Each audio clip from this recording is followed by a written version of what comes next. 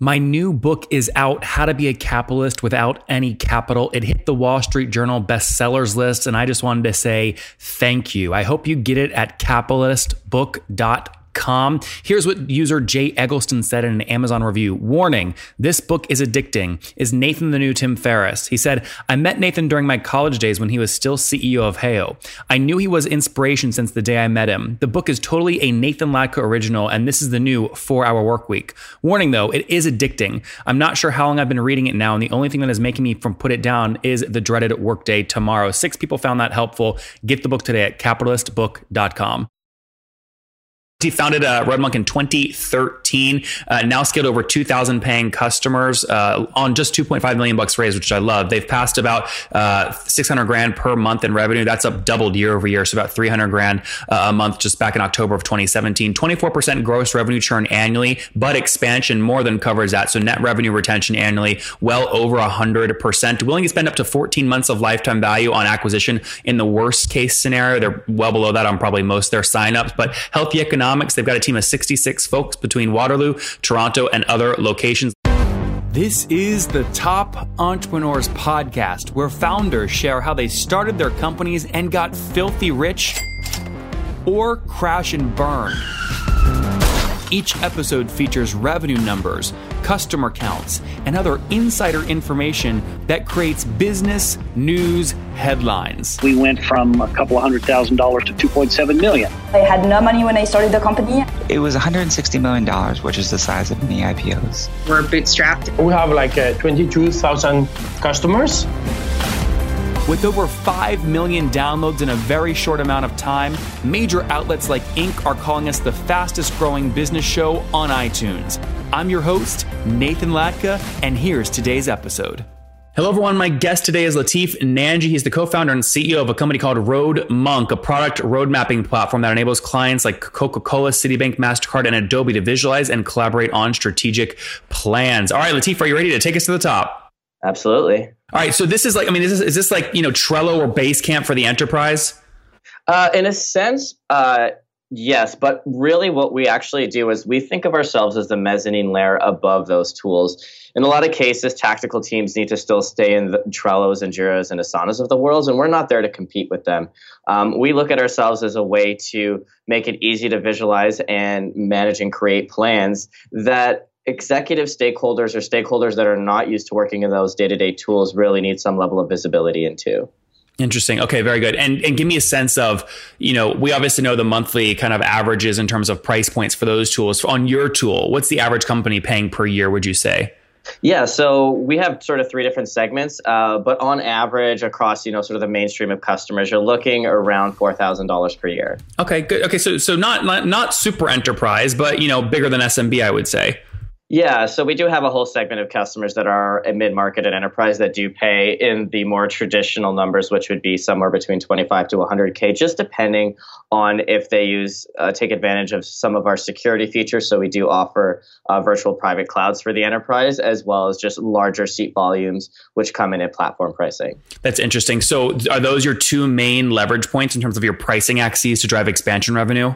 Yes, as we also have a per seat model as well, which is more traditional, and we use that. And then on top of the enterprise, they have other requests that we've enabled us to grow our business and expansion beyond the traditional per seat pricing. Interesting. So seats, security features, and some other product features. Exactly. Interesting. Okay, put all this on a timeline. When did you launch the company? 2013 is when we started and founded the company in January. Okay. And then we launched into market at the end of 2014. So we've been in market for about 4 years now. That's great. And what have you scaled to in terms of total customers? Yeah, so we've got, without getting directly, but we're within 2,000 to 3,000 customers right now in that range. Fairly healthy, yeah. So I mean, look, taking the 2,000, we'll go on the minimum since you gave a range. If you do 2,000 times that 4,000 price point, I mean, what does that put you at? If I do the division, 600 grand a month, something like that. Is that right? We're about there, yeah. Yeah, that's great. That's great. A little above or a little below? Above. When, what has the growth rate been like over the past 12 months? Where were we at a year ago? Yeah, so we've been, 2016 was the triple, and then we've been constantly doubling each year since then. That's pretty, okay, so if you're north of 600 today in terms of monthly revenue, you're about, what, 300 grand about a year ago? Yes, I think a little bit less than that, but around there. Yeah. Okay, interesting. And what's driven most of the growth over the past 12 months? Is it expansion across the old cohort, or is it new customers? Yeah, it's about 60-40 split between new and expansion. We're seeing really healthy expansion simply because of the viral nature of the software. I think a lot of tools that are product-led growth, just like we are, have found ways within the tool to do the land and expand model. So we start with a few seats, make a few champions really successful, and then from there we see other product managers who are our target primary audience for this tool then go and talk, since they have a lot of influence within the organization, whether it's on the executive branch or towards other cross-functional teams that work and need visibility into what's going on in the plan. So how effective has that been? What is your expansion on a cohort from 12 months ago typically? Yeah, so on a cohort basis, it's different varying month by month. But if you look at sort of averages, it's around at least 40% of our monthly net revenue or net new MRR is going to be from expansion. Okay, let me repeat that back to make sure I get it. 40% of your net of revenue you add in a given month is going to be from expansion revenue. Yeah, so let's say on a month you add 50K MRR, 20 of that would be from expansion. Got it. But I'm curious on a cohort basis, because this gets into churn. Like, what's your revenue churn per year? Yeah, so we don't necessarily disclose those numbers for now, just because it's a bit of a competitive space. We don't want to get through that, but I would say we're slightly below average. I think we're doing pretty healthy. So I would say it's somewhere between, on a gross basis, between 2 and 3. Okay, and that's monthly or annually? Yeah, it's on an annual basis, it's 2%. Oh, sorry, monthly basis, it's around 2.5%. Got it. 2%. So call it 24% revenue churn per year. It sounds like you have healthy expansion, though. Are you above 100% in terms of net revenue retention? Absolutely, we have net negative churn. That's great. Yeah, it's always fascinating to me too. Like, people use those. Those are basically this. You consider those the same thing, right? Net negative revenue churn and net revenue expansion being above 100%.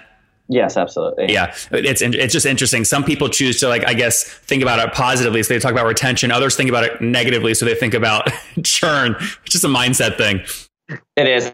So I think if you're talking to investors, they love talking about retention. They're less worried about this net negative thing. They want to understand retention on a cohort basis, understanding which cohorts are mature, if they've been, gone through a full annual cycle, if, you're billing in that manner. So there's all those dynamics. Net negative churn is probably something founders sometimes tend towards, but it just depends on, who's the audience and what kind of person's looking at the. It's just funny to me. It's basically, churn plus like retention, right? Like, they equal 100% no matter which way you cut the dice. It's just which side you want to focus on. Exactly. Okay, good. So healthy expansion there. And then walk me through, I mean, you launched in 2013. It sounds like you really kicked things into gear 2014. First 100 customers, where'd they come from?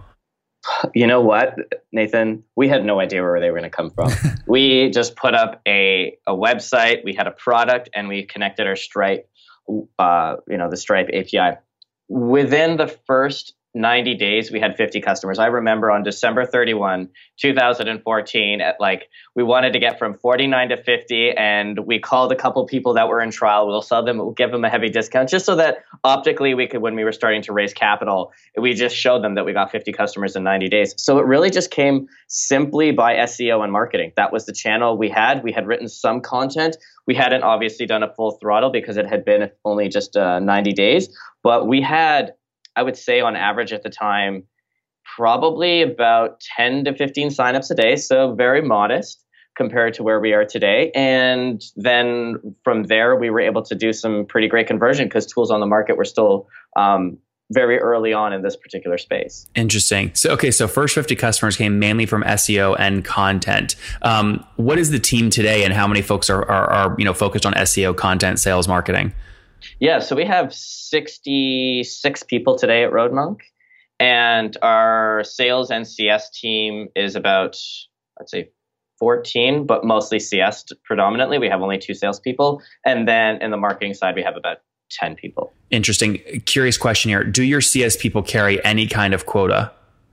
They do have targets in which they have to hit, and they're not they're not comped into the traditional sense, like you need to do, 100,000 in expansion over the quarter or something of that nature. We actually do it based on the quick ratio. So we look at both expansion, contraction, churn, and new if they're closing any deals. Usually they're able to do any transactional deals, so deals that are likely smaller than $5,000.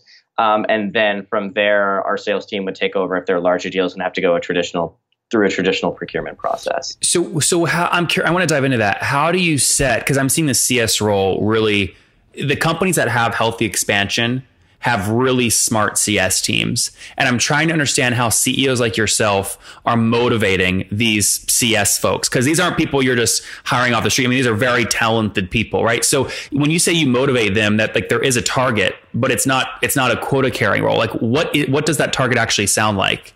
Yeah. So for example, so they have a portfolio of customers. So we have to start there. They own a segment of, let's say, somewhere between 200 to 400 customers, depending on the tenure of that particular CS rep, the experience and the relationships they've built with customers. So they own that. And what they're responsible for on a month-to-month basis is both the expansion and contraction. So it's a ratio. So basically, let's say, in the quick ratio world, you want to be aiming for every $4 you bring in, you don't want to be losing more than $1. That's sort of like the sweet spot. So let's say, for example, they're comped on that and they get X amount of dollars each month or quarter if they shoot over, let's call it 4.25. But if they get between 3.75 and 4.25, they're then comped another dollar amount. So this has been working sort of early on in the business. But as we continue to grow, we're looking at new models that are not just focused on both expansion and contraction or churn. It's also like saying, here is the expansion business as a dollar amount that we want you to focus on. So we're starting to experiment that transition, but we haven't fully gone over to that side just yet. Interesting. So let me role play with you for a second. I'm a CS, person at Roadmonk. We're having our one-on-one, and my number is not 4 in, 1 out. It's like 4 in, 3 out. And you're going, Nathan, what happened? I'm saying, Latif, this sales guy closed this huge $100,000 ACV deal and promised all these things that we can't actually deliver on. I had no chance. They churned. And that's why it's $3 out instead of $1 out. That's why I missed my target. That's why I'm not hitting my comp. I'm leaving. Sorry. I didn't hit my comp. I need to make more than this per month. How do you handle I'm being a little facetious, but you get my point. Absolutely. So thankfully that's never happened here. And the reason that hasn't happened is because our 2 sales reps have been really highly educated on our product. We don't oversell. We've made sure that when we look at an RFP or requirements, that we match those requirements. And if anything does need to be delivered that's on roadmap, we are really aligned with the product teams. So we'll go back to our director of product and say, this deal is contingent on X, which rarely happens. We try to make sure we sell what we have today. I think that's a really important piece of, I wouldn't want to say feedback or advice, but I think something that we embrace internally, because we wanted to avoid signing a $100K contract and then having exactly this scenario. So for example, when we signed one of the largest companies in the world onto the platform, we said, we need to deliver this in 6 months. So we said to the customer that we're going to take a year to deliver this. Here are the milestones, and we made sure to hit all of them. But we make sure we don't set up CS for being unsuccessful by trying to oversell, because we don't have a hardcore sales culture here. We only have 2 reps. We have, nearly, obviously, a significant number of customers in the thousands. So for us, we've been really cognizant of keeping true to our values in that sense. Yeah, that's interesting. So what, just to be clear, the metrics that you have set with your CS people, is it 4 in, 1 out? Is that the target they all have? Yeah, it's roughly around there. There's some, to be simple and clean, it's around there, yes. Okay. And if they hit that, it's not necessarily like a percentage of expansion revenue basis, but there's just a monetary reward each quarter for hitting that goal. Yeah, it's X amount of dollars. Interesting. And it's the same no matter what the CS rep is, or is if they're more advanced, they'll get higher, or if they're more junior, they'll get lower? That's correct. Yeah. So there is people that are more tenured and more experienced. And so it's also based on negotiation of comp at the beginning of the year, but we do have rough bands. So it's not like someone's getting triple or something like that. They're all very roughly within the same ballpark. And generally, more tenured CS folks are getting the larger ACV accounts? No, actually. I think, no. We like to actually split it amongst them. And especially if there's somebody, we don't actually have too many juniors on the team, but if we do hire someone junior, or for the ones that are kind of moving on towards intermediate, we do actually give them a big account. We just make sure to walk them through them, because they need the opportunity to learn as well. And so before we hand them that account, we actually go through an education process of handing them off. We teach them about managing champions, relationship building, understanding how to navigate that type of organization. So we do give them the tools and the education so that they can move their career forward. And so, we have tier 1, 2, and 3 customers, tier 1 being the largest. And so we try to distribute that evenly across our CS reps. And so that it's not just all the big accounts owned by one person or a couple or a handful of people. There are some key accounts that do involve multiple CS reps simply because of the size of those organizations and the number of seats they have today. It's interesting. Thanks for sharing all that. It's fascinating to kind of understand how individuals are motivated and how then they fit in with the whole part of the team and how you make sure the team are helping other team members as well. So that's helpful to understand. 66 people, where are they spread out from or between? So we have two, we're co-located. I wouldn't call us fully remote. We have two offices, one in Waterloo, which is where I went to school and kind of built out my chops as a founder and a product manager. And so that was a great environment for developers because of the University of Waterloo being an engineering school. And then our operations team is in Toronto. And then we have a couple people across London, New York, and San Francisco. Okay, so Waterloo, Toronto, and some other remote spots. Last question here on economics. How aggressive are you being in terms of payback period? Are you willing to wait up to a year to get paid back or what? Yeah, I think our payback period is around 14 months if you roll in everything. If you kind of, the calculation can get a little bit skewed depending on what you add in. But yeah, we're happy to wait back for a year. I think the way we look at it is creation of value to the user is number one, time to value, making sure that they get that value and hit the North Star within, 60 to 90 days. And then if you do that, then you're going to have the LTV at a higher rate, and over time that payback period is going to be reduced. Yeah, you said earlier your kind of average ACV starting is about $4,000, so you're willing to spend, call it $4,300 to acquire that customer. That's worst case, fully weighted case. Yes, that's great. And bootstrapped, or have you guys raised? We've raised a little bit, so we raised $2.5 million US, and we are been really. So there's a couple of things on the economic side. Number one, we're in Canada, so we just get that 30% exchange rate. Number two is we collect the majority of our contracts, call it just 80-20 rule, annually. So if you were in the Valley and you, instead of collecting 80-20, you were collecting 50-50 annual and monthly, I ran the numbers. We would have had to have raised 2 years ago just over $10 million, right? So just the dynamics of those two levers alone have completely changed the way we can increase our valuation, allow the founders and the team to be more focused in on the business operationally, and not have to worry about doing an early Series A, but doing a later A or B when we choose, such that we can inflect growth. And so there's just a couple of levers that have given us those advantages simply by our geography and the way we've collected cash. Yeah. Are you considering an additional raise today or in the near future? I'll abstain, but my smile should give it away. Yeah. Well, so it sounds like you don't need it. It sounds like you're building a healthy business, but why is now the right time to raise capital? You just like where the economy is or the global markets or what?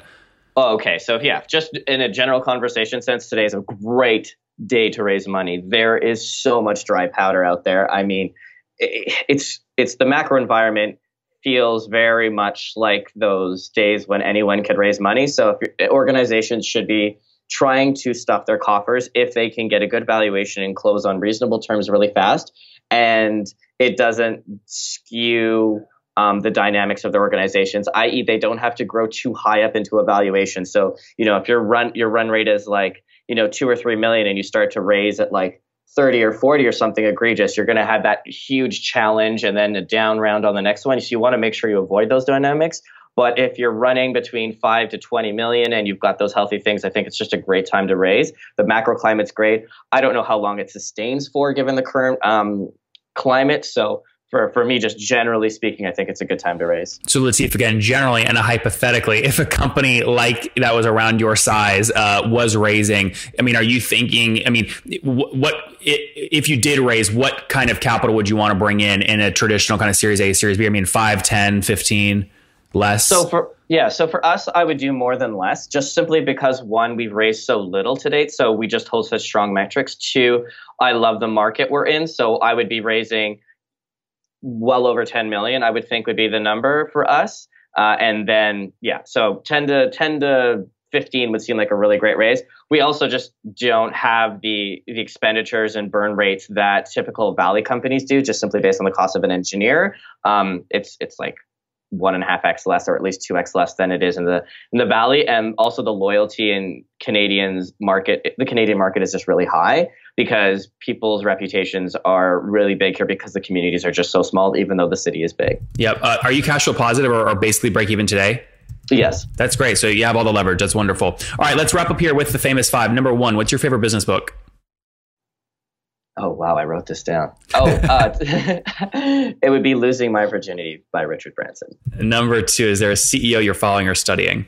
I just gave it away, Richard Branson. He's definitely someone whose lifestyle I admire. That's great. Number 3, what's your favorite online tool for building your business besides your own? Wow. That's a good question. Besides RoadMonk, I would say... I thought it was just favorite online tool. So favorite online tool for building my business. Well, what's your favorite online tool? That's fine. Okay, well, I'm a big fan of Goodreads and Pocket. They keep all of the knowledge centralized for me that I need to. So when I need to go pick up a book or read an article, it's at my fingertips. Number 4, how many hours of sleep are you getting every night? Minimum 8, and I don't have an alarm. I love it. That's great. I love hearing you just like own that. So many people are like, oh, I wonder if it's like a weakness or my investors are going to hear this and think I'm not working hard. But you know what? Give you against Bill Gates, where Bill Gates gets no sleep for 4 to 8 hours and you get like 16 hours. I think you beat Bill Gates every time.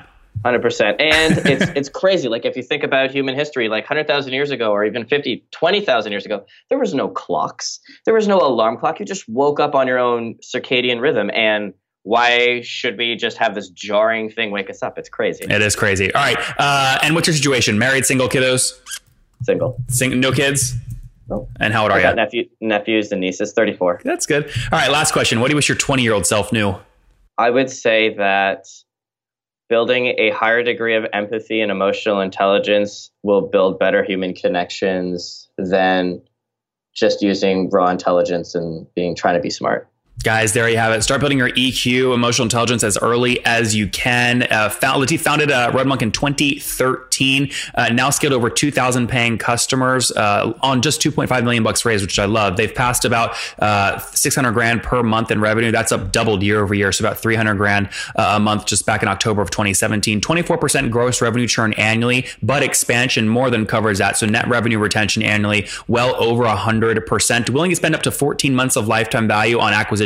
In the worst case scenario, they're well below that on probably most of their signups, but healthy economics. They've got a team of 66 folks between Waterloo, Toronto, and other locations. Latif, thanks for taking us to the top.